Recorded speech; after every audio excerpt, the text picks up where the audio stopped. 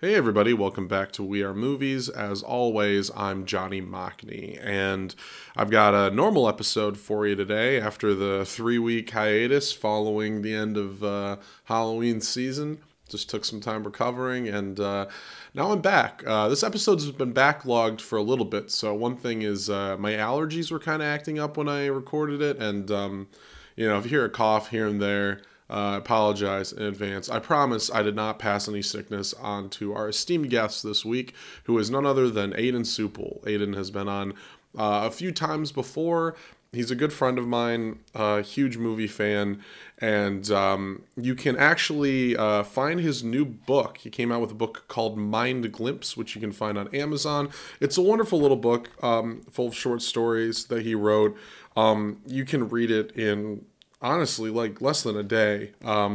It's a very easy read. He's a fun writer, really creative, a deep thinker too, but also he's the kind of guy he's like a deep thinker when he wants to be, but he's also capable of not being one.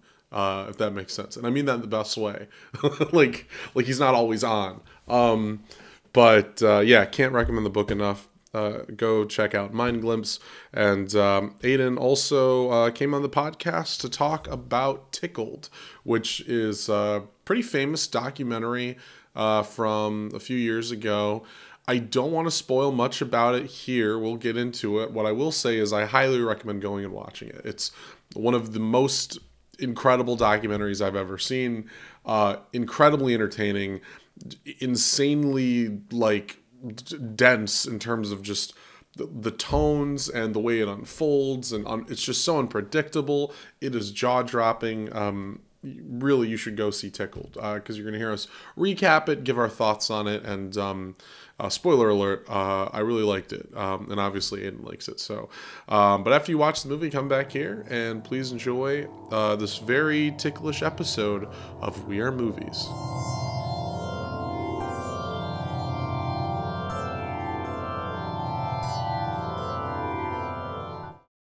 All right, cool. We actually started now. Yeah. We're good. We're on air. That's good.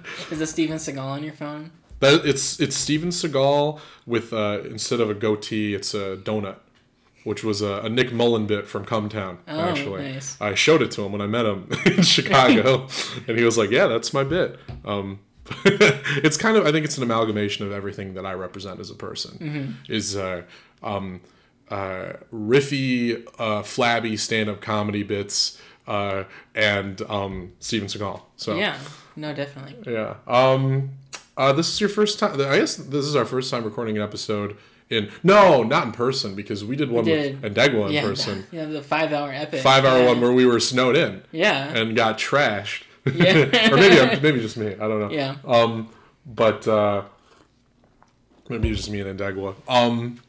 But also the first time we've only talked about one movie together. Yeah, I'm really excited to just focus on one thing for an hour or so. Not just be compiling lists, not make it a one-upsmanship. As much fun as that is, and as excited as I am if we do it this year. I'm also excited to just focus. So I briefly want to ask, and even though you are a recurring guest, since we've never done sort of a normal episode, I've never really asked this question of you. Briefly, where do you think you got started at becoming a movie person? How did that begin? I cite it back to, whenever we talk about, why we're in, I'm taking a creative writing class right now, and we were talking about, why we kind of got into writing and why we got into storytelling. I always cite it back to just watching the original Toy Story on VHS. And it specifically was, having the DVD of that and watching the behind-the-scenes features of that movie. Yeah. And the storyboarding and the animating and the voice recording and the writing and all that stuff, that really inspired my love of John Lasseter. Oh yeah. Sorry. of hugging for too long. But sorry. No, it's okay. But it's it started my love of storytelling in movies was just that original Toy Story and the Pixar lore that came afterwards. So yeah, that's why I'm as big of a movie person as I am today. Yeah, it began with animation. Yeah. And it still is animation. That's still a big focus of yours. It is a big focus of mine. That and because I feel like it's not like I feel like it's a disservice for Letterboxd to have it as a genre on that, because it's not a genre. It's just a platform. Form, yeah. I wonder what I would compare it to. Like, is there something else? Well, because there's like comedy and drama within them, right? And adventure and action and horror, you know. Yeah. So, but it makes me wonder if animation's not a genre and it's like a form. Do we compare that to the difference between like film and digital, or do we compare it to like what else is there, or is it just live action and animation? Is that the duality? You know?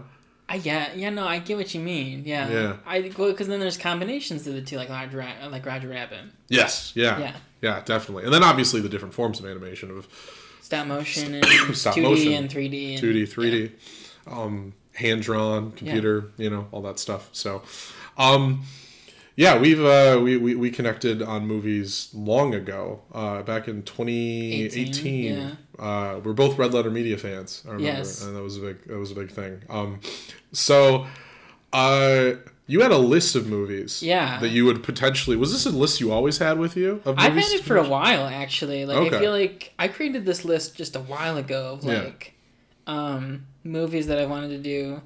Like, I've had this for at least a couple months, at least. Okay. Before we die, we'll do all of them. Yeah, that's the goal. Before we're in the ground, we're 6 feet below. Don't add more to the list. Yeah.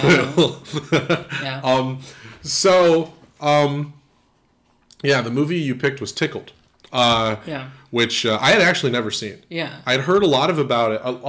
I think the first time I heard about it was YMS. Yeah. YMS. He either did a review or it was on maybe his top 10 of 2016 or something. Something like that, yeah. And that's when I first heard about it, and I was like, that's interesting. And it was always something in the back of my mind, is like, that's definitely something I'd want to watch. And this is something always... I think we get into conversations with Ndegwa about this too, about like why we watch certain things at different times. Yeah. And I'm just a big like, dude, there are so many movies that he'll tell me to watch, and I'm like, yeah, you're right, it sounds great, but I just need to get there. I need to get like emotionally be like, all right, I'm gonna sit down and watch this, and not Hobo with a Shotgun. I saw that. Or Sorority Babes at the Slime Ball Bolorama. I saw Hobo with a Shotgun at Disc Traders today, and I almost got it for you. But I was like, the sad thing is, I was like, he probably owns it. I don't own it, actually. Okay. No, for future reference, for Christmas maybe. Okay. It could be when we do another 5-hour episode. It could be another gift. I watched it last night, and I was blown away. Thought it was incredible. Are you much of a documentary person in general, or not? Like if I look at the number I've seen that I've logged on Letterboxd, it's relatively low. Okay, so how'd you first come into this movie? I first came into it because I was obviously like really recommended to it by YMS, and I just was like this idea of like the underground like vileness of an underground tickling ring. I just think that was like, if there's going to be a documentary that gets me into that genre or that format, I'm just like, something silly, absurd, but like that. I had some like I like journalistic stuff too. Yeah, and so like this also has that. Of like discovering and unraveling the truth. Was that ever a direction that you considered going with your life? I did a little bit of like entertainment journalism in that, but like never. I was like, but I never was like, oh, I want to like find the next Catholic sex scandal. You know? Right. Yeah, I want to be like the guys in Spotlight. Yeah. I that's an idea I always had where when I wrote. Did you write for the school paper? Yeah. I wrote for the school paper too, and we. I had first had this idea that it's like, oh, I'm going to be a muckraker. I'm going to hold stucco to to high standards. And then quickly I was like, no, I'm just writing about movies. And I had a column called Movies with Machny, which I wrote for. But it's always the thing that, I mean, journalism, we want journalists to be heroes. Yeah. We want journalists, our idea of the perfect journalist is somebody who's undoing some huge house of cards. Yeah. Right? And that's every movie about a journalist, Spotlight or All the President's Men or something like that. And so that's, I think, first and foremost, what's so satisfying about this movie is that you see... I want to call it journalism. At the same time, I understand some people who object to it being called journalism. But either way, it's somebody investigating, finding out a lot of information, and almost 100% getting what they want out of it, too. Yeah, and there's also reporting what they find, and that's part of journalism, too. I like that the very beginning of the movie is we're meeting the filmmaker, David... Well, Farrier. We should probably specify. There's two Davids. There's two Davids, but David they're very Farrier. important. Right. The villain and the protagonist are both named David. Yes, exactly. It's a real that classic duality of hero and villain foils of each other. You know, where David Farrier, the opening credits is just establishing who he is as a journalist. Had you seen any of his? Bits that he's done through... I recognized him when I saw him, but I couldn't specifically remember any bits. I feel like I've seen some he used I feel like he does a lot of talks about a lot of absurdities in the world. Right. And that's, I think, really important to the movie, is they establish this guy's like a pop reporter. He's a guy who he looks up kind of funny, entertaining stuff. You see him interviewing Justin Bieber. Yeah. You see him interviewing, he's in... interviewing New Zealand farmers and stuff. Yeah, a Viking guy, it's in New Zealand too. So it's he's probably a much bigger deal in New Zealand. Was something I kind of thought about. He's probably, I'm sure he might even be a household name. I'm not really sure. Yeah, he's probably who's the equivalent to that here. He's the Walter Cronkite of New Zealand. Of pop New Zealand. Yeah. Or maybe he's controversial. Maybe he's like the Tucker Carlson of New Zealand. You never know. Yeah, oh no, definitely.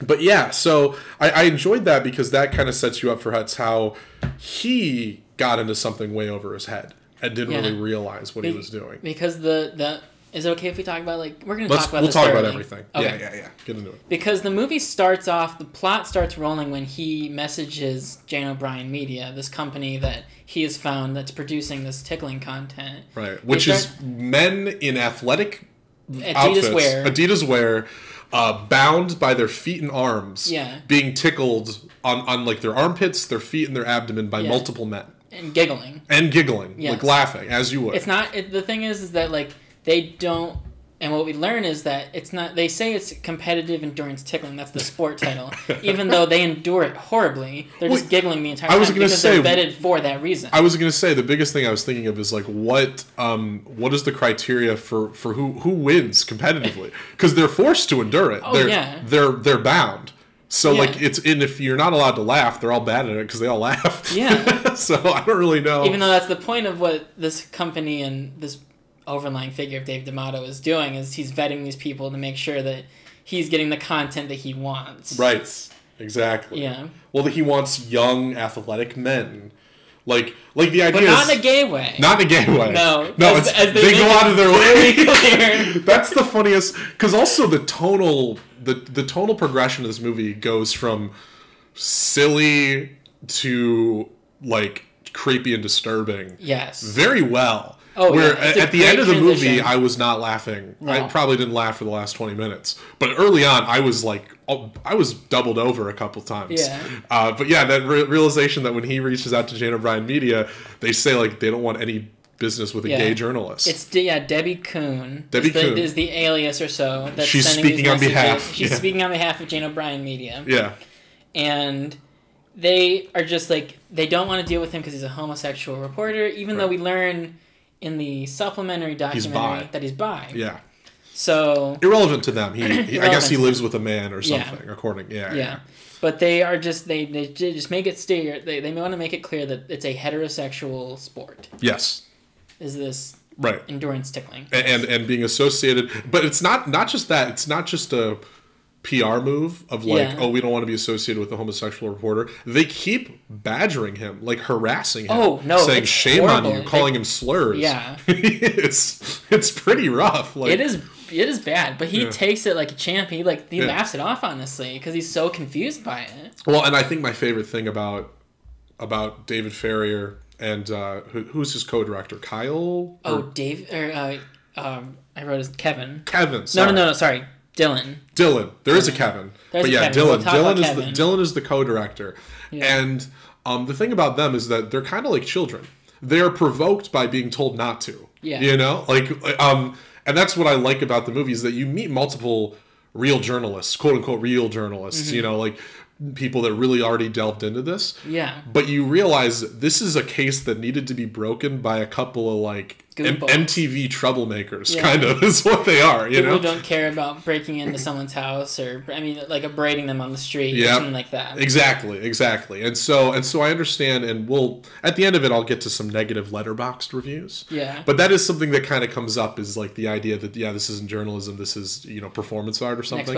An expose. And it's like, sure, okay, sure. Mm-hmm. But the question to be asked is, what did it take to reveal what they revealed? You know, like it's kind of like they found that they were lucky to find like an open document. Right. Well, it's like the Dirty Dozen. It's like they're the only guys for the job. You know, it's like who else? When you want a real journalist, you think they would have gotten this far? Like, no, it's just a couple of obsessed. Pop reporters, Right. Encouraged by the fact that they shouldn't be doing what they're doing, supposedly. Well, around every single corner, there are higher and higher stakes telling them to not go further. But I was surprised in the first 5 minutes, they kind of already established, like, oh, there's something weird going on. Yeah. This Jane O'Brien media, something's up with them. And it's revealed that she is represented by a company called, I think, Niederstein. Yes. And they own hundreds of domain websites. All tickle based. Yeah. Which is fantastic. Like, that's just so... Because then immediately you're like, what? There's this web. There's this conspiracy happening. There's hundreds of tickle domain websites owned by this company in case they need to use it for their tickling content. Right. And which is a sentence that I just said. Well, and that's where I think there's a version of this documentary where it goes as far as like, oh wow, this tickling thing, isn't that crazy? Yeah. You know, like there's a section of the movie where they interview a guy who's just a tickle fetishist. Yeah. Like a guy who That's one of the best parts of the movie. Yes. And he makes, it's sort of a detour, but you get to know people who actually openly fetishize tickling. They say, this is a gay thing. Yeah. We are doing this for sexual pleasure. And you see people doing that, and you're like, there's a version of this documentary that's just that. Yeah. That's just, hey, let's get to know these kinds of guys and what they do. Yeah. And you can see that for David Farrier, that was probably his original intention. Yeah. And then instead it's a conspiracy about identity theft and various other things. Oh, yeah. So following the breadcrumbs, the trail, he, after figuring this out, where does he go next after that? They receive a letter from a lawyer saying that legal action is being filed and that they need to cease what they're doing. Oh boy. Yeah. And then they send three representatives for Jane O'Brien Media. Who are such characters. But the thing is that I wrote down that there's a Nathan Fielder-esque gag in this movie, which is when they arrive at the airport and he has a decorated sign saying welcome in like a crazy font, like a birthday font. Yeah, and he's just holding it like, welcome to New Zealand. And that's where you have to have kind of a goofy guy doing this documentary to get who's not afraid to like put himself out there in real situations like that. Like Nathan Fielder. Yes. Like a fearless guy who's just like, all right, let's do it. Yeah. And he goes there, he greets the three representatives of Jane O'Brien Media. Yeah. Did you write down their names?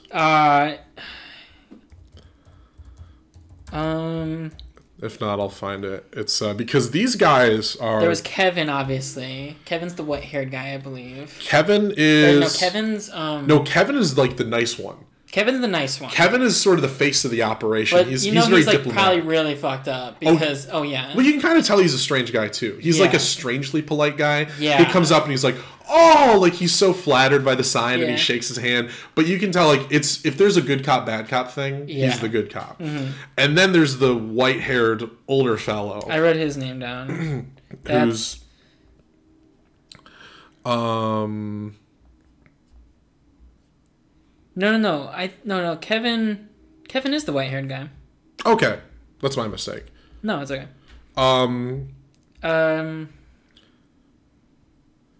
I can't remember. I don't think I wrote down all their names. But anyway, there's those two guys, and then... There's like a crackhead looking guy. There's a third guy who's always wearing a wife beater. Yeah. In every situation. And he never... I don't think he says a word. He maybe. I remember. I think at one point he off screen. He says something when he closes the door when they go to the shoot. Well, and when they're at the airport, the white haired guy is saying like he immediately gets very hostile towards David Farrier for recording them. And and he's like, oh, you're showing me disrespect. And that's your first kind of clue. It's like something's off about all these guys. Yeah. And then like you hear the guy in the wife beater saying like, oh yeah, I'm not comfortable with it either. But the camera pans to him and he just looks strung out. Like there's a couple shots of him that are just funny on their own. Yeah. Just look at that guy. He's just standing there. He looks like the guy from Breaking Bad. Oh, Skinny Pete? Yeah. yeah. He does look like Skinny Pete. And that's where you're like, he's kind of the dead giveaway. The other two guys, there's something off about him. Yeah. But he's like the actual like sketchy looking guy. He's like, you're like, that's a guy. They look like white collar. He's blue collar. Yes. Yeah. Certainly. He's the guy who they have closed doors for a living. That's... So, no, I love that. And I love just immediately when you meet these three guys, you're like, oh, these are characters. There's something going on. And we'll talk more about Kevin, the white-haired guy, or whatever his name. We'll call him the white-haired guy in case we get it wrong. Because he's incredibly important. Because, well, especially during the Tickled King, which we'll talk about later. Right, exactly. Which is the semi-sequel. It's a semi-sequel, but it's so important to the documentary. You need to watch both. Very important, to the legacy of... It finishes the story, in a sense. It concludes it. Like, this movie's good ending is really well done, but you need to... Because it's so unnecessary to the story. Yeah. No, that... I'm glad you told me to watch that, too, because that... went even further, and I actually my jaw kind of dropped at what happened in that one. So we will get to that. But like, what were your thoughts when you got this far and when it started unraveling? Did you know what type of documentary you were seeing from the beginning? I knew that it was gonna. I knew that I think I knew that it had like a kind of twisted edge to it. Yeah. But like, and I assumed that like some sort of corruptness was going on with this. But, like, the degree to which it is and what's all revealed, like, I don't think anyone is prepared for, like, what it truly becomes. Yes, yeah. And I love that you get these guys who, they talk like mobsters. Because they're obviously, all they're threatening with, they say, is legal action. Yeah. But there is like I'm glad you're trying to back off. But you should get Dylan to back off because I know he has a family. Yeah. And they say these very ominous things. Yeah. And I love how it's intercut with seeing Dylan playing with his family. Yeah. His kids, just to like establish the stakes. Yeah. And you're like, holy shit, they're talking like, it'd be a shame if something would have happened to him, you know? Yeah. And they even say that thing... They even say, like, they're like, have you even met Jane O'Brien? And they're like, don't need to. And I'm like, well, that's a little concerning. You don't know who employs you. Yeah. That immediately, the idea that these people don't even know. It's not even like a CEO and you're like a low-level employee. It's like I'm a high-ranking official of this company, and I don't even know who's above me. Right. I don't even know if they're real. I'm a high-ranking official of this company, and I'm basically at Jay Gatsby's party. Yeah. Like, I don't know the person in charge of any of this. The person behind the curtain, right? So that opens more questions. It's like the fact that they even say, I don't know Jane. Yeah. You're kind of like, you're inviting more people to try to figure, well, then who the hell is Jane? Yeah. Like, but then I think as the documentary unfolds, it made me wonder, do they really not know who Jane is, or are they well aware of who it is, and they're just saying, we don't know Jane, you know? I feel like we learn later that at least Kevin does. At least Kevin, yeah. Because obviously in the Tickle King... Yeah, when you see the Tickle King, you become more aware of, like... Their relationship with each other. Yes. But the other two, Skinny Pete and Nice Guy... Yeah. They might... Yeah. But it's utterly up to interpretation. Right. It is up to interpretation. And I kind of I like that even at the end of this, there's still so much that's ambiguous. It's like, there's this John Wick-like universe on the margins of this movie that you feel like we've only discovered what they've allowed us to discover. Or not what they've allowed us, but like, we only know what we know, basically. Yeah. And it's like, if what we know is true, how much else is there? And...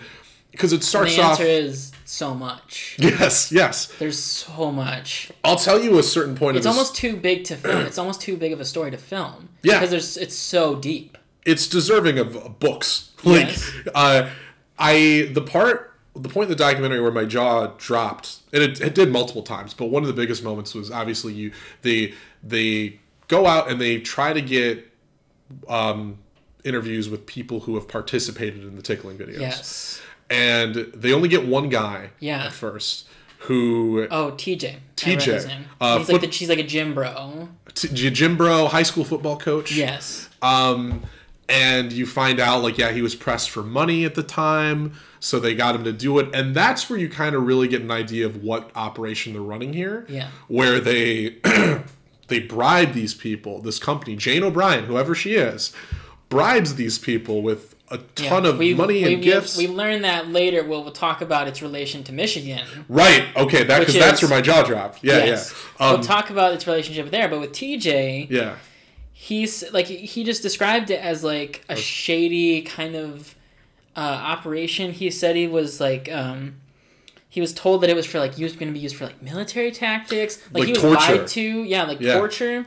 He's he's in LA. TJ. Yeah. He's in LA. Okay. Yes. He's in LA. Yeah.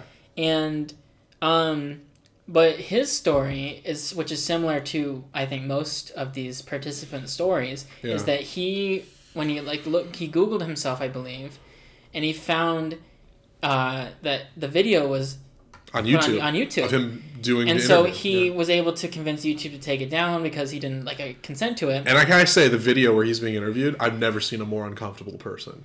Yeah. He's like sweaty. He's just this pale, like blank face of a clear, like, I don't know what I'm participating in. Yeah. But I'm here, so I'm doing it. You know? Like he knows that like something's on the line while doing this interview. Yes. Yeah, definitely. Yeah. And like I would love to know like what his story is now. Yeah. Because like who knows if his life was completely ruined by this. Right. I mean, obviously, somehow he was incentivized to participate in the documentary. You know, because obviously, his life was ruined before the documentary because he was I believe he was like fired from football teams. Yes, couldn't get future jobs because they would basically what they would do is they would publish websites with his name on it that said like, oh, he's a pedophile, he's like a child molester, he's like a horrible person, right? And they like put all these words in association with him. Yeah. So if you Google him, you just find all this horrible tickling fetish kind of horrible shit. And I was trying to explain this to Austin last night after I watched it, my roommate, and he was kind of confused. He's like, well, it's just videos of them like being tickled. Is there not worse things? And it's just like, I was like, but to American people, to like people who don't understand, that's an image. It's an image of a man being bound and tickled by other men. Yeah. Even though there's nothing on the surface sexual about it, all you have to do is send that video to an employer and they're just like, yeah, we're not having this. Yeah. Like, we don't even want to unpack it. You know, it doesn't need to be explicitly sexual for them to just say, like, this is not representative of our company. Exactly. Too many people are going to ask questions. Yeah, like, it would affect their... It would affect their company. All it needs to be is weird. It doesn't need to be... Sexual. Weird... People look at things that are weird, and they kind of... They put a sexual lens onto it most of the times anyway, you know? Yeah. It's things that we don't understand. We're like, it must be a sex thing. Yeah, it's like I was thinking, like, oh, what if you just posted a video of yourself, like, eating peanut butter out of the jar with your hand? Everyone would assume, like, oh, that person's got some sort of nut butter fetish. Right? Yeah. No, it's a great point. And so, yeah, I felt so sorry for TJ at that point. He has a very sympathetic story there because, he got doxxed and... because they posted his personal information out there. They did, yeah. And this was from Debbie Kuhn. We get into Jane O'Brien Media is related to Debbie Kuhn, and then we learn later that there's a character called Terry Sisto, right? Terry DeSisto. Terry DeSisto. We'll learn about her and her enterprise. Yes. In a few. But, yeah. So we actually learned about Terry through the pornographer. "Quote unquote pornographer," right? Because he had known her through some chat rooms. Yes. Right? I can't remember what his name is, but he's the one that like is explicitly saying, "Oh, this is a fetish thing for me." Yes. He's a success story. That guy. No, the way he was like, in a year, I was able to quit my job. Yeah. I was able to do this full time. He's like, "This is my office. This isn't even where I live." Yeah. And I'm like, "You have a tickling." He has a tickling studio. Yeah. No, that blew my mind. I liked when he said. That way because, I don't have to clean up. Yeah. I was kind of like, what are you... Oh, I forgot about that. That opened up more questions. It made me wonder, like, is this just tickling or is it Or is it tickling and to porn? Success. Yeah. Right. Is it tickling to finish? Yeah. There's so much to unpack that we don't entirely get into. But yeah, so after that point, after they talk to TJ, I think that's when they go to the shoot. The shoot, yeah. And it's that's probably like maybe one of the most just like only like I love this movie, but it's probably one of the most like kind of like lackluster moments of the movie because nothing really like they don't really get too much out of it as compared to like the rest of it because they like just sit outside in the car and then they go inside and then they're shoot out and that's it. Because they follow the guys that came to New Zealand. They follow them to their shoot in. Are they in LA or are they in New York at that point? They were in LA. They were in LA, yeah, and so they don't get to New York until towards the end of the movie. Right, so they try to do like a hey, let's get in there and then they lock them out. They just say you're not welcome here. Yeah. So they get spotted, but that automatically, I'm like, those other guys. You think those other guys being like, last time we saw you, you were in New Zealand. Yeah. And now you're right here. That would open up so many more questions than just, you can't come in here. But I feel like they probably had people who knew that they were there in the country. That's the crazy part. Opens up so many more questions. But you also find out Jane O'Brien Media, they've got so many PIs at their disposal. Yeah. You know, they have so many people that they're just constantly paying that offer them this security, right? But then we move on from that because then it's kind of a dead end. Then it's kind of like, where do we go from here? And that's what takes us to the Richard, who's the fetishist. Richard's the fetishist. Very open guy. This is probably the silliest part. Not silly necessarily, but just kind of like all right, we're gonna have some fun. Yeah, you know, like is. We get to see how he operates. We see this extreme slow motion, like shot of him filming a tickle video with this guy. Yeah. And that's where I think there's a moment in that scene where I think it talks about us. They don't really touch on this issue in the movie, but it's the issue of consent with these kind of tickling videos. Because like there was one moment where he's like the guy who was tickling the fetishist, Richard. Yeah. He was like, "Please stop" at one point, or he said something about like, "Stop doing this." Yeah. And I think that gets into the question of like, can you have consent when you're being tickled? Because it's like your body like will react and want you to stop. Right. And so it's like it deals with this issue of like, is tickling really consensual if your body is avidly reacting? Don't do this. Right. Like, get out of the situation. Right. Yeah. No, it's not because it's not like sex. No. Where you're like there's not a natural inclination of the body to reject sex in every case. Yeah. Like there is with tickling, and so. Yeah, you wonder, like, is there a safe word for these guys? They don't really get into that. No. Because they put the man in a foot guillotine. Yeah. So his feet can be tickled and his arms are bound above him. And it's clearly kind of a guy, I kind of like, we only get a little bit of this guy before the shoot starts, where he's just kind of like, yeah, no, I'll do anything. Like, he's just kind of like, yeah, I'll try everything once. Like, that's just kind of his whole attitude. Oh, the guy he's tickling? Yeah. Just this kind of young, athletic guy, you know. Probably, like, a lot of these people are probably, like, porn stars. I think some of them are porn stars, too, which is probably, like, you know, this is the easiest day for them, probably. Yeah. Like, if you think about it. But then the slow-mo cut to the guy the fetishist doing the tickling. And he's, like, smiling. It's great. And then it cuts to... David Ferrier looking with his kind of just like somewhat like a kind of face. Yeah. If I describe his face most of the time, it's like a Yeah. Okay. Like, and that was one like of the big laughs I had. Yeah. It's indifferent but curious. Yeah. You know?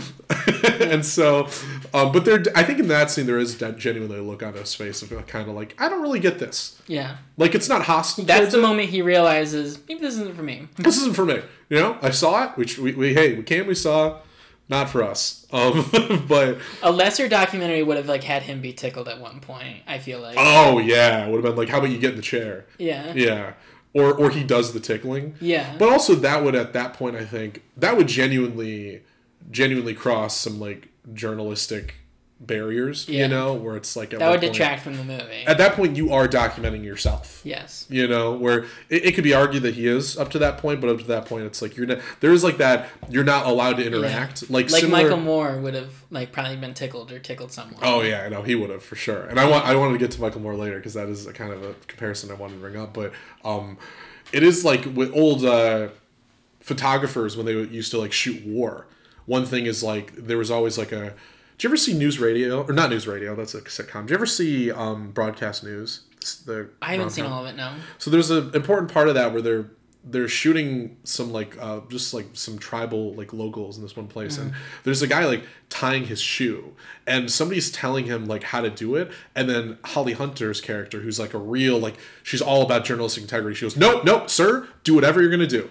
And that's kind of what the point is. You don't tell them what to do. Yeah. You just record and you're like, do what you're gonna do.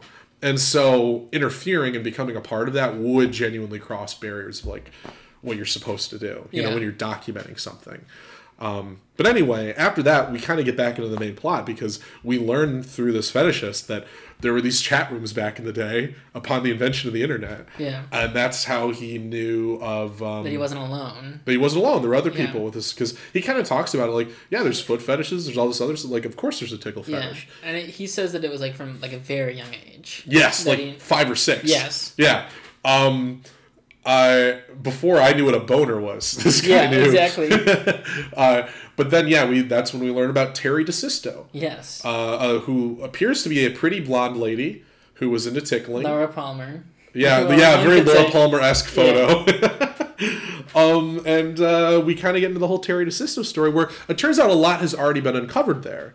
Mm-hmm. Where we follow a couple other reporters, yes, who got into the story themselves, and that's a huge info dump in the movie, where you kind of really, it puts everything into perspective. Yes. I think, and that's where you find out who the subject of the documentary is. Yeah. Like, it takes a while before you realize, like, oh, this is almost a character piece. Yeah.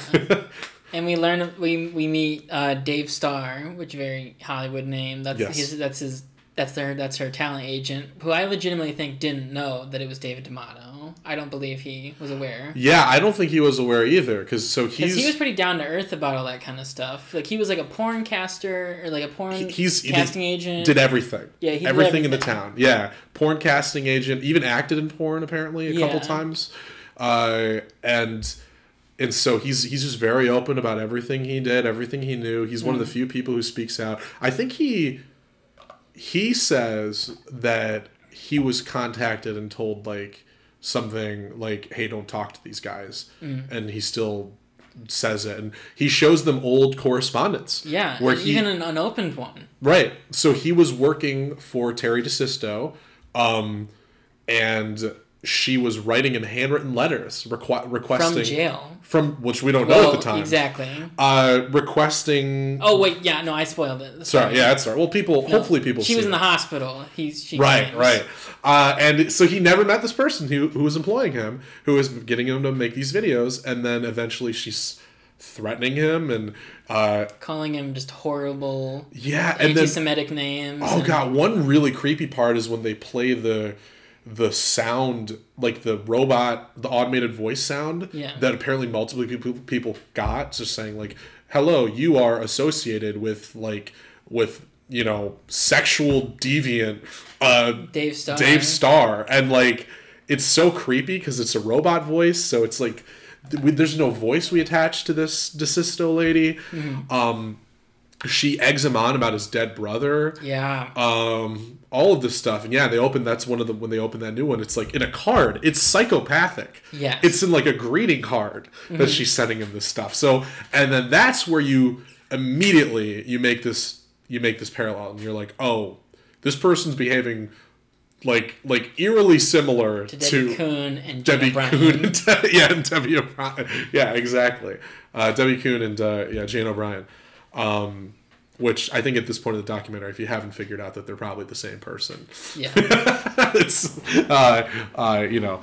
But yeah, no, I found that fascinating, and I thought he was a great character too. They kind of undercover all these good little characters in this section. I love the lady who apparently she talked to DeSisto. She chatted with her a little bit at night and like learned from her and kind of found out the reporter. And you find out that she kind of got a bit more of a character reading on her, that she's like, oh, she's into power over these young men. And she's like, oh, I'm drinking Chardonnay. But I love how there's little moments of her getting so excited where they're like handing her the letters after the revelation of who this was. Yeah.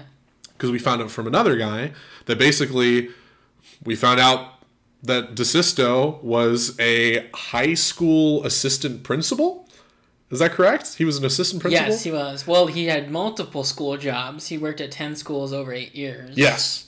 8 schools over 10 years, I believe. And this is where we find out about David D'Amato. This is the first time we hear the name. So he's a man. Mm-hmm. Terry DeSisto, Jane O'Brien, are David D'Amato. And Debbie Kuhn. And Debbie Kuhn. Presumably, yeah. They're all David D'Amato. And David D'Amato he actually committed a serious felony where he used real social security numbers. Yeah. And would pretend to be other people so he could run this operation those years ago. And we learned that that's the only thing that he has ever been charged with as of the time of the documentary. Right. He was only charged for fraud and like cyber or something. Even though there's clear mass extortion happening, right? Yeah. Like the way that he's shaking all of these people down for their services and using these videos against them. Mm-hmm. But yeah, that's fascinating, and it's a part of the documentary that you're just like, that was probably where I started, like my hair started standing on end when you just kind of finally you start getting to the bottom of this. But I love that that's when they have the revelation that, oh, these handwritten letters are not sent from the hospital, they were sent from jail. Yeah, because he went to a halfway house for a bit, and I love like the reporter lady. She's so excited about it. Yeah. She's like reaching forward, like, "Oh, give me that! I want to read this next one." And you kind of see her like getting excited, and that's where you're like, "Oh, we're cooking. We're actually uncovering a lot here." Because even though somebody had already caught him, it's now David Ferrier and not Kyle. Why do I keep calling him Kyle? Dylan. Dylan, who are making this connection that he's still active and he's still doing the tickling stuff. So you have a lot of notes. I want to make sure we're getting to what you want to talk about. We're just kind of going through the movie. I just was writing notes during the movie. Okay. To remember. Yeah. To have them on the back burner. So yeah, after that point, we're kind of back on track. We're like, okay, we think we know who our guy is, right? Yeah. So like basically like around the time that he went to jail. Mm-hmm. So that's when Terry Tickled / Terry DeSisto went to the hospital. And wrote handwritten letters. Terry DeSisto kind of faded into obscurity, and Jane O'Brien popped up very soon after. Exactly. So that's why there's this clear parallel of they're the same person. Yes. Yeah. And then we so he takes legal action. He says he sent like lawyers and investigators to David and Dylan, telling them that he's not Jane, and that they're not like taking responsibility for one another. Like David saying that he's not Jane, Jane saying that he's not David. Yeah, exactly. So they're getting. What's so funny is they're getting legal action from both sides. Yes. Actual hired legal representation from the same guy pretending to be different people. Yes. And PIs and all of these people reaching out to them, right? And so there's all these stakes. We find out the producers of the film are kind of like, hey, I don't know if we should go through with this. Yeah. Which is great. You know, that's sort of the third act low point. Yeah. Of like, oh, we're gonna pull through. We're gonna see this to the end. Yeah, and then we get to Michigan. Muskegon, Michigan. That's where my jaw dropped. Yes. That's where I was like, oh, this isn't just like a. We always think like, oh, weirdos are all on the coast. Yeah, they're on the coast. Like this kind of stuff, this weird kind of... Like, well, especially like sexually fetish people. Yes. We associate with porn stars, which are on the coast. And especially when there's an industry out of it, of some kind of sucking you up and spitting you out industry like this. The weird fringes, that's LA. This is honestly, I think, the grossest part of the movie. Yes, and the saddest. And it's the saddest and the grossest part of the movie. And I think that the movie... This is one of my only critiques of the movie... is that I feel like there's a character that we meet named Jordan. Yeah. And I'm not going to beat around the bush. He's a pedophile. He lured these young underage men into these tickling scenarios and recording them without their permission. And his parents were like, yeah, we just didn't want him to get involved with these little kids, But, he did it anyway. And I'm just like, Jordan, like, you're a pedophile. Like, you were enabling this horrible stuff that was going on. Yeah. And it's such a filthy part of the movie. And there's definitely an aspect of it's like he probably thinks he's redeeming himself by participating in the documentary, by helping expose it, and that he doesn't do it anymore. No. Yeah. And that's because that's when we get into like the MMA fighters and all these young fighters and he was a fighter, right? Yeah. And that was a big source of, and also this is clear, like, we're targeting a poor town. Yes. We're targeting a place where people need money and they'll do anything for it. I can't remember what he called. They're called Tickled cells, scattered throughout the entire country. Right. So this is not just a coast thing. This is they're everywhere. Right. Muskegon is the tip of the iceberg. They're in multiple countries and continents. Yeah. Like, this is not a LA thing. This is a New York thing. This is a Muskegon thing. This is like an Australian thing. This is like a European thing. Yeah. Yeah. Terrifying. It is. I mean, I know people who live in Muskegon right now. Like, I'm sure, like, it's, and and that was sad too, because then you see that even to this day, people are there's people in the neighborhood. There's one guy who talks to them who's anonymous. Yeah.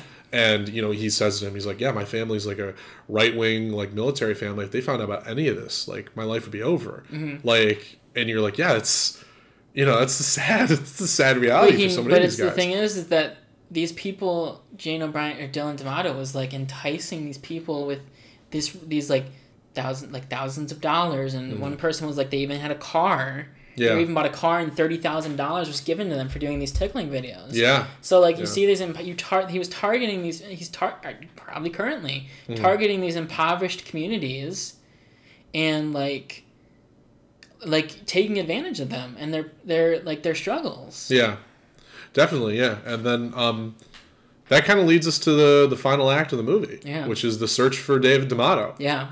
And I was like, this documentary does not, even though we found all of this out, there's no way this documentary concludes satisfyingly if we don't see David D'Amato. Yeah. That's just what I kept thinking. I was like, are they going to actually get to him? Because it felt impossible. Yeah. The stakes of this movie are so insane that you're kind of like, I don't know if we will meet him, And, against all odds, they're able to track him down through hard staking out, finding out where he lives, supposedly, trying to contact him through the front desk. It doesn't happen. So just waiting for him to leave and following him to a Starbucks. Yeah. Well, before that, we are introduced to another character in the story, which is his stepmother, Dorothy. No, that's the very end. That's the very end. That's the very end, because we find out that his parents both died, and his dad... He's a trust fund baby. He's a trust fund baby. That's how he affords to live.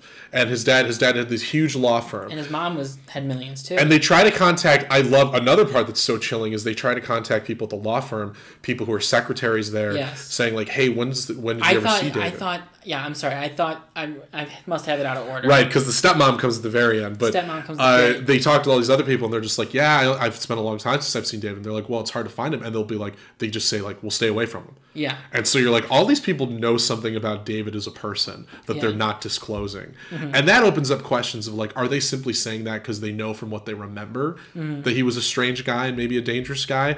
Or are they also somewhat aware of the operations he's running and they're afraid of what he's going to do to them now? That opens up so many questions that we never really get answers to too.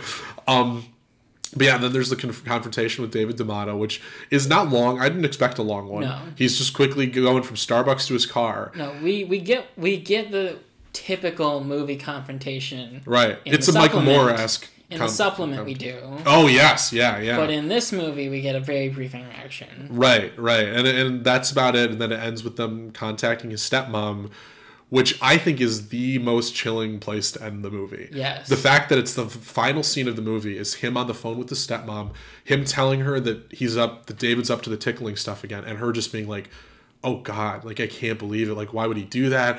And then when it just ends on like a character beat of just like, who is this guy? And she says something about like, he might be gay, but it might be related to a fetish. Yeah. And like he was made fun of as a kid, but he was very closely protected by his mother. Right. Like he was sheltered, and like she thinks that like he might have a split personality, and like she's afraid of him. Yes, she says I was afraid of him. She was afraid of him, and that's where we end. Yeah. Really. And like kind of harkening back to all this is that like the movie itself is like, and I think, yeah, it's about power. Yeah. It's about control. It's about harassment. It's about all these things. I think that's a quote from the movie. The movie's about power, control, and harassment. Yeah, it's not about like one person's like twisted, and like how far it can go, and like how like you use money to fuel your obsessions and your fantasies. Right. No, definitely. And I love it ends with that, and then just the text telling you it's still happening. To this day, it's still, there's still the videos popping up. Yeah. And then I guess that brings us to the Tickled King. Yeah. Which is a 20-minute follow-up that David and Dylan made. If you're going to watch this, I hope you've watched this by now. If you're listening to this, I hope we didn't spoil it for you. Yes. But if you've seen it and you haven't seen The Tickled King, it is essential viewing to this movie. Yeah. For this experience. Right. Yeah. So first of all, I just want to say, first time you saw the documentary, you were sitting there once it ended. What was your feeling? It's just like, it's so, I think it's like everyone. It's just like this kind of like feeling of like, oh, it's still out there. It's like a horror movie ending with like the killer still loose. Yes, yeah. So I guess my other question I want to ask too is like, as people who love film and people who love the art of film, what do you think they do right in the construction of this film?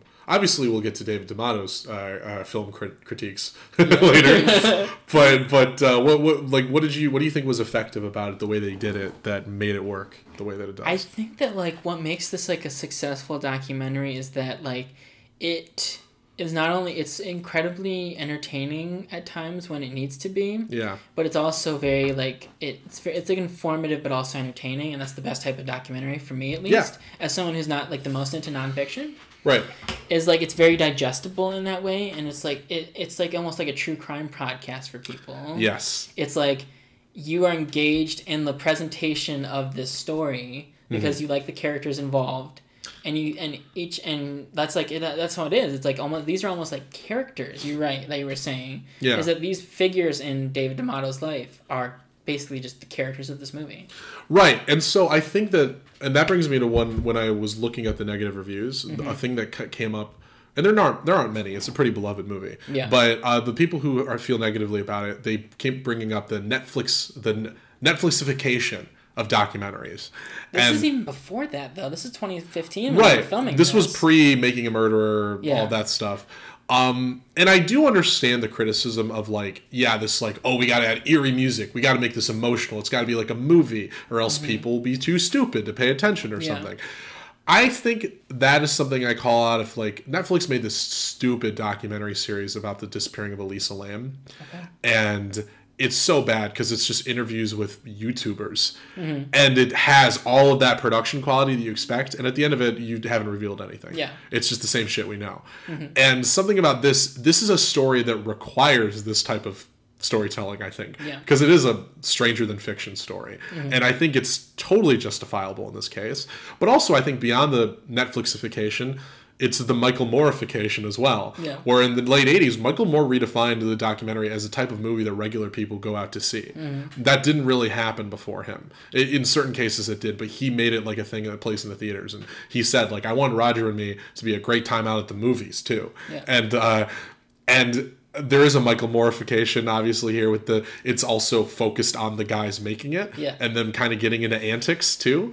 So it's a bit of both, but I think they balance that a little. They balance it more than Michael Moore does, whereas he's like the kind of the main character of the movie. Yes. Whereas opposed to this one where like they are very much focused on like staying out of it. And it brings us back to what we were saying earlier too, where it's like these are goofy guys. These are they're not serious like journalists. MTV pop people. And they're not pretending that they're not those kinds of guys too. And I think that's okay. They're very transparent with who they are.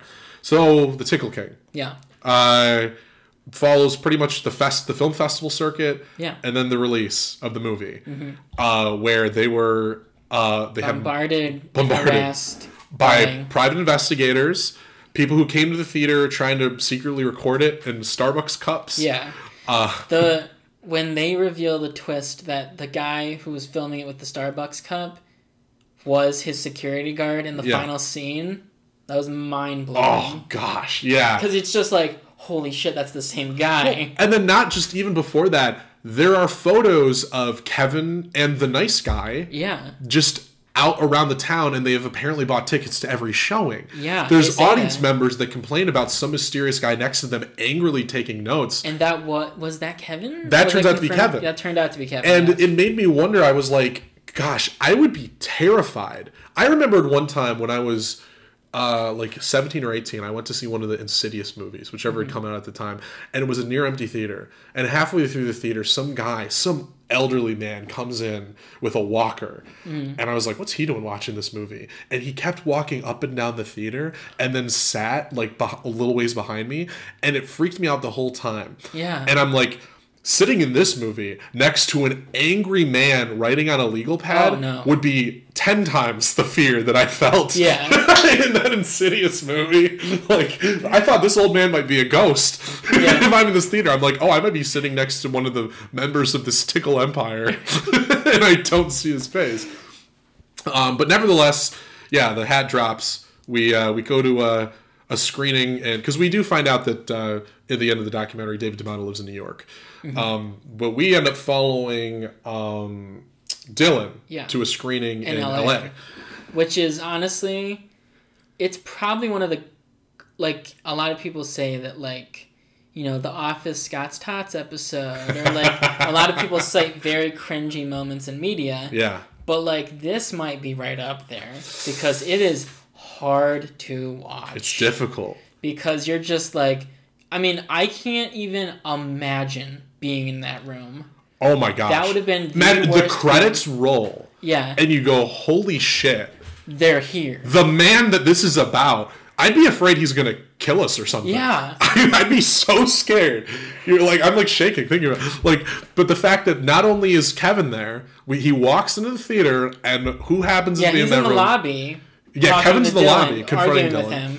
Dylan walks in to do the Q&A after the screening, and David D'Amato himself has sat there and watched the entire movie. And the entire Q&A, as we will learn. Yes, and he's the type of guy who is so unpredictable. The first thing he does is goes up and gives Dylan an intense handshake. They hold on for about a minute or two as he's talking to him. Yeah, basically telling him, like, yeah, get legal representation, you know. But I love the movie. It reminded me of when I found out after Black Klansman came out. Yeah. Have you heard this?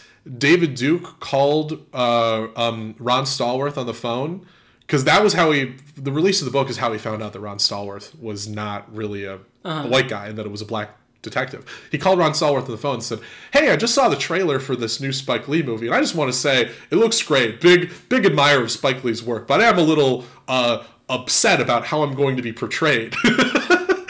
Which alone is a wild story, right? Yeah. But it's like the David Duke approach of like, oh yeah, great film, you know, wonderful job, but also everything about it's wrong. So yeah, I think that's fascinating. But then you get to see you get to be a fly on the wall of the following where Dylan's doing his best. He actually tries to get him on stage to do the Q&A with him. He's like, well, if you're here, do the Q&A with us, David. And he's like, he insists on sitting and eating popcorn. Yeah. That's the hugest part, where you realize this all is about David D'Amato and who is he? What kind of guy is he? And this is the most time we ever get with him and ever will get with him. Yeah. But what did you think about that? What's your takeaway of David watching him during the scene of the Tickle King and seeing his eventual response? It's like very clearly like psychotic or sociopathic. Yeah. Like the acceptance of beration and like taking hits like with a smile on your face. Yeah. That's a psychotic behavior. That is creepy as shit. Right. Just the fact that he's just like, they make this whole movie about how like horrible of a person he is, and he's like, man, I love that. That was hilarious. Well, that was amazing. I think he's like the one thing I'll say, you know, some of the music choices, the editing, you know, all like the choreography was quite good. Yeah. You're like, okay, thanks, David. But then he's just like, but you know, as they say in New York, lawyer up. Yeah. It's like, you're gonna want to get legal representation. And the audience, I think when the audience tries booing him, and Dylan's just like, no, and he's trying to shut them down. Yeah. And I understand from his perspective, he's like, no, we want him to stay. We want to get as much out of this guy as possible. Yeah. We're recording him. Like, this is going to go on YouTube. Yeah. But yeah, and then we kind of get the final conversation, I think, outside of the theater is the final bit of kind of really understanding him, where he now it's about sexuality again. Yeah. And him saying, like, this is not a gay thing. This is not a gay thing. We find out he's very openly homophobic, yeah, supposedly, and it's ambiguous as to whether or not he's homophobic genuinely or if it is a suppression thing. But then kind of tries to say to Kyle, or try to say to Dylan, like, you know, hey, if you're a straight man, you're a family man. Like, what? Why is there no alliance? Yeah. Like, trying to get him on his side. Yeah. Against David Farrier. Yeah, Farrier. That's pretty much it. That's the last we get of him. Yeah. And then the Tickled King ends with a title card saying that competitive endurance tickling, they stopped in LA. Yeah. But in 2017, a video popped up of Tickle auditions, leaving it with the ending of it's still happening. It's still happening. I'm getting tears in my eyes thinking about it. It's going to continue. And it's so creepy. You see this video, the guys' faces are blurred out, but it's like, hey, thanks for the new car. And we love Jane O'Brien media. Yeah, anyway, when I'm ticklish, blah, blah, blah, and you're like, oh, it's inhuman. It's so creepy. It's like watching a hostage video. Yeah, nothing, and that's the horrible part is that nothing will change. Right. Because he's got so much money. He's so much in power. I want to read a statement. So, Tickled came out in 2016. Yeah. The Tickled King was released 2017, right after the release of the movie. In March of 2017, just after that, David D'Amato passed away. Really? And David Farrier and Dylan released a statement. They said, "We're incredibly sad to learn of the death of David P. D'Amato, the subject of Tickled, has passed away. We don't know any specific details about his death at this time. David D'Amato has been a part of our lives for about 3 years now, a very unusual 3 years, and despite the various lawsuits he brought against us, this news is something that brings us no joy and has hit us pretty hard. We mostly knew David through talking to those he had interacted with online over the last 20 years and people he had been close to. We only met him twice, once in Garden City and another time when he turned up to a screening of the documentary in Los Angeles. We met a man who came out swinging, so to speak, threatening more lawsuits, while at the same time commenting that he enjoyed certain elements of the film. It seems to us that underneath it all, he did have a certain sense of humor. It is also clear to us that he had certain troubles, and those are troubles we had hoped we would come to terms with at some point. While making Tickled, we always thought it was important to portray David D'Amato not just as an online bully, but as a person. That is why the closing minutes of Tickled are so important to us, an insight into D'Amato the person. Ultimately, we'll never know all of the things that made David the man he was. Like all of us, he was complex and complicated. So we ask you to keep in mind that while David appears to have lived a very solitary life, he did have friends and family members. We ask that in comments online and out there in the real world, you treat this information and this man's passing with respect." Fascinating. Yeah. And then they attached that to an article that they wrote together, which I'll send you. It's called Life After Tickled King's Death. And they point out that even after his death, Jane O'Brien Media continued to be run by a new person. Somebody who was referred to by Kevin when he was interviewed on TV about the guys saying, oh, this is all slander. He said, oh yeah, we're not related to David D'Amato, according to my boss. And his boss is Louis Peluso, who apparently now, or at that point in time, was the new runner of Jane O'Brien Media, and then even gave his own company a 5-star review and said, if I do say so myself, rest in peace, David. So your company had nothing to do with David D'Amato, and the first thing you say is, rest in peace, David. And he apparently is still receiving, at that point in time, was still receiving checks from David D'Amato, even after David's death. Yeah. So, I don't know what in the year of our Lord 2022, I don't know what the current, state is for this. Maybe I'll look it up before the outro, but yeah, it's chilling. Yeah. Any other comments on that before I read out some negative reviews real quick? I mean, there's so much more we should be working on. Oh my gosh, yeah. In the world. Yeah, exactly, yeah. Yeah. But and so many other things that are dire to our needs. But I also think it kind of talks about the movie's kind of about small stakes issues that kind of snowballed into something bigger. Yeah. That's it's not global warming. Right. It's abuse that's going on. It's also an actual international conspiracy. Yeah. Legitimately. And I'm not saying that... It's not conspiracy theory, QAnon stuff. It's right. just I'm not it's tinfoil it's hat. real. It's this is objectively thing. And something the movie hints at, excuse me, that it never fully delves into, and this is one criticism that comes up, is that it doesn't entirely get into the systemic problems at hand for why David D'Amato never really faced any more justice for what he was doing. And there's plenty to get into, and I don't think David Ferrier and Dylan are the guys to do it, frankly. And I think they know they're not the guys to do it. No, yeah. They, like, if, you get someone like a Walter Cronkite or, like, someone like that. Yeah. You get them to be like, here's the systemic ways and all the events leading up to why David D'Amato is in power and how he started abusing that power. Whereas they're, like, just kind of exposing it and uncovering Here it. it is. Here it is. Do what you will with it. Yeah, exactly. Do with it what you will. Yes, exactly.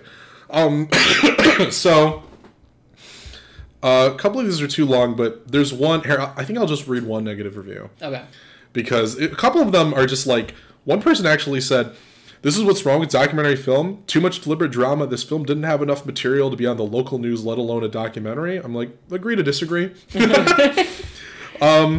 But this one is my favorite one because, oh boy, as I read this review, you're going to find out some things about the writer, and it's fascinating.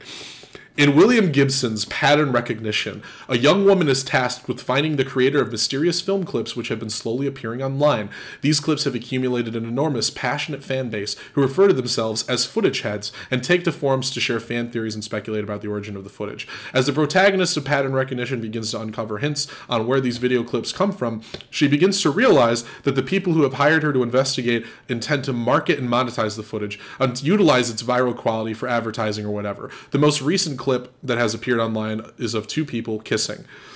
In Tickled, a journalist takes on much of the same task, but this time, instead of the forces of monetization being something the lead character wants to resist, it is precisely that safe, inevitably successful mindset that happily engulfs the entire documentary. I wouldn't argue with that. I think it's fair.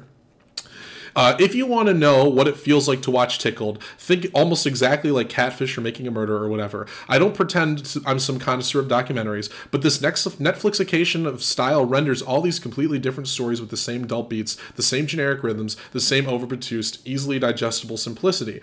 And it's a shame, because the story at the core of this movie is actually pretty interesting. In particular, the actual clips of the tickling videos are incredible. One stationary camera, perpendicular to a young man strapped to a bed by leather cuffs, a white background. Other guys in athletic get-ups, jersey shorts, straddle him, tickle his abdomen. It's the contradiction between how genuinely hot these clips are, and the tragedy and stress you learn that these boys experience after the fact due to their participation that gives these videos their weight. It's you as the viewer watching them, simultaneously sad and turned on, not knowing how to feel.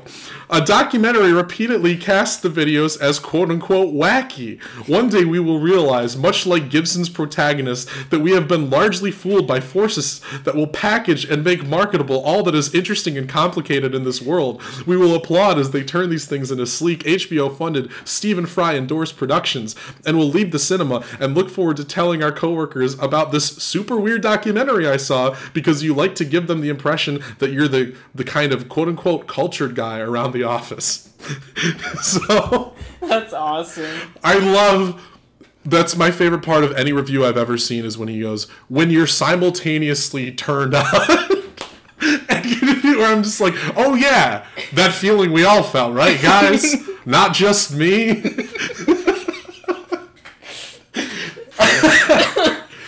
And look, you know, we here at We Are Movies, we don't kink shame, of course. No. But also, I don't think the movie's kink shaming either. Like, the movie is very open about it. It's like, hey, here's a guy who does an industry out of it.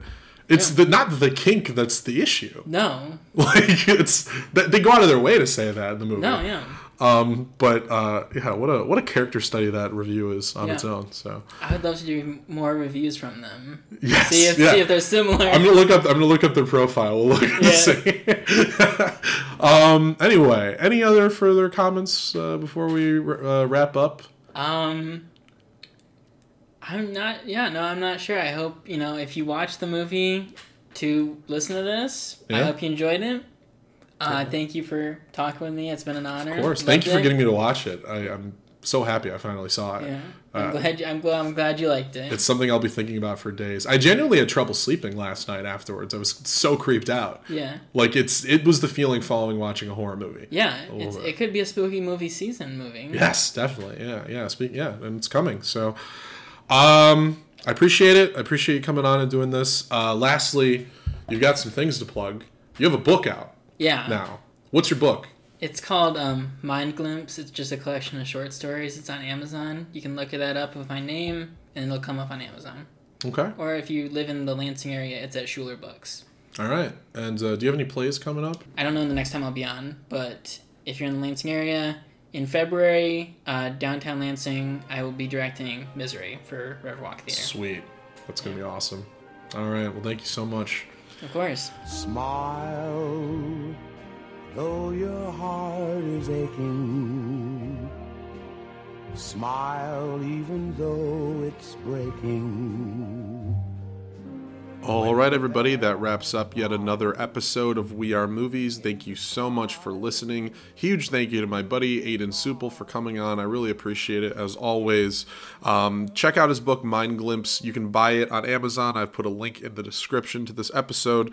And you can also follow Ayden on Letterboxd if you want to keep up with his movie takes. He's on there at Ayden619, Ayden 619. And also, if you're a fan of the podcast and you haven't yet, I really would appreciate a review on Apple Podcasts or iTunes. That's just that's really helpful, and I always just appreciate seeing the affirmations. That helps me keep going every day. But if you're not a fan of the podcast, then don't worry about it. Forget I asked. And also, you can follow us on Instagram and Twitter at We Are Movies Pod. You can like the Facebook page, We Are Movies. You can follow me on Instagram and TikTok at Johnny Mockney Comedy if you want to keep up with my comedy stuff. And that is just about it. That's all I have for you today. I'll be back with you very soon. In a couple of weeks, we'll be getting into the Christmassy episodes. I have a couple of fun stuff. A couple of fun things, or some fun stuff. One of those two. I've got fun things planned for that season, and I hope you enjoy it. So, without any further ado, hope you have a great day, and make sure you tickle the ones you love.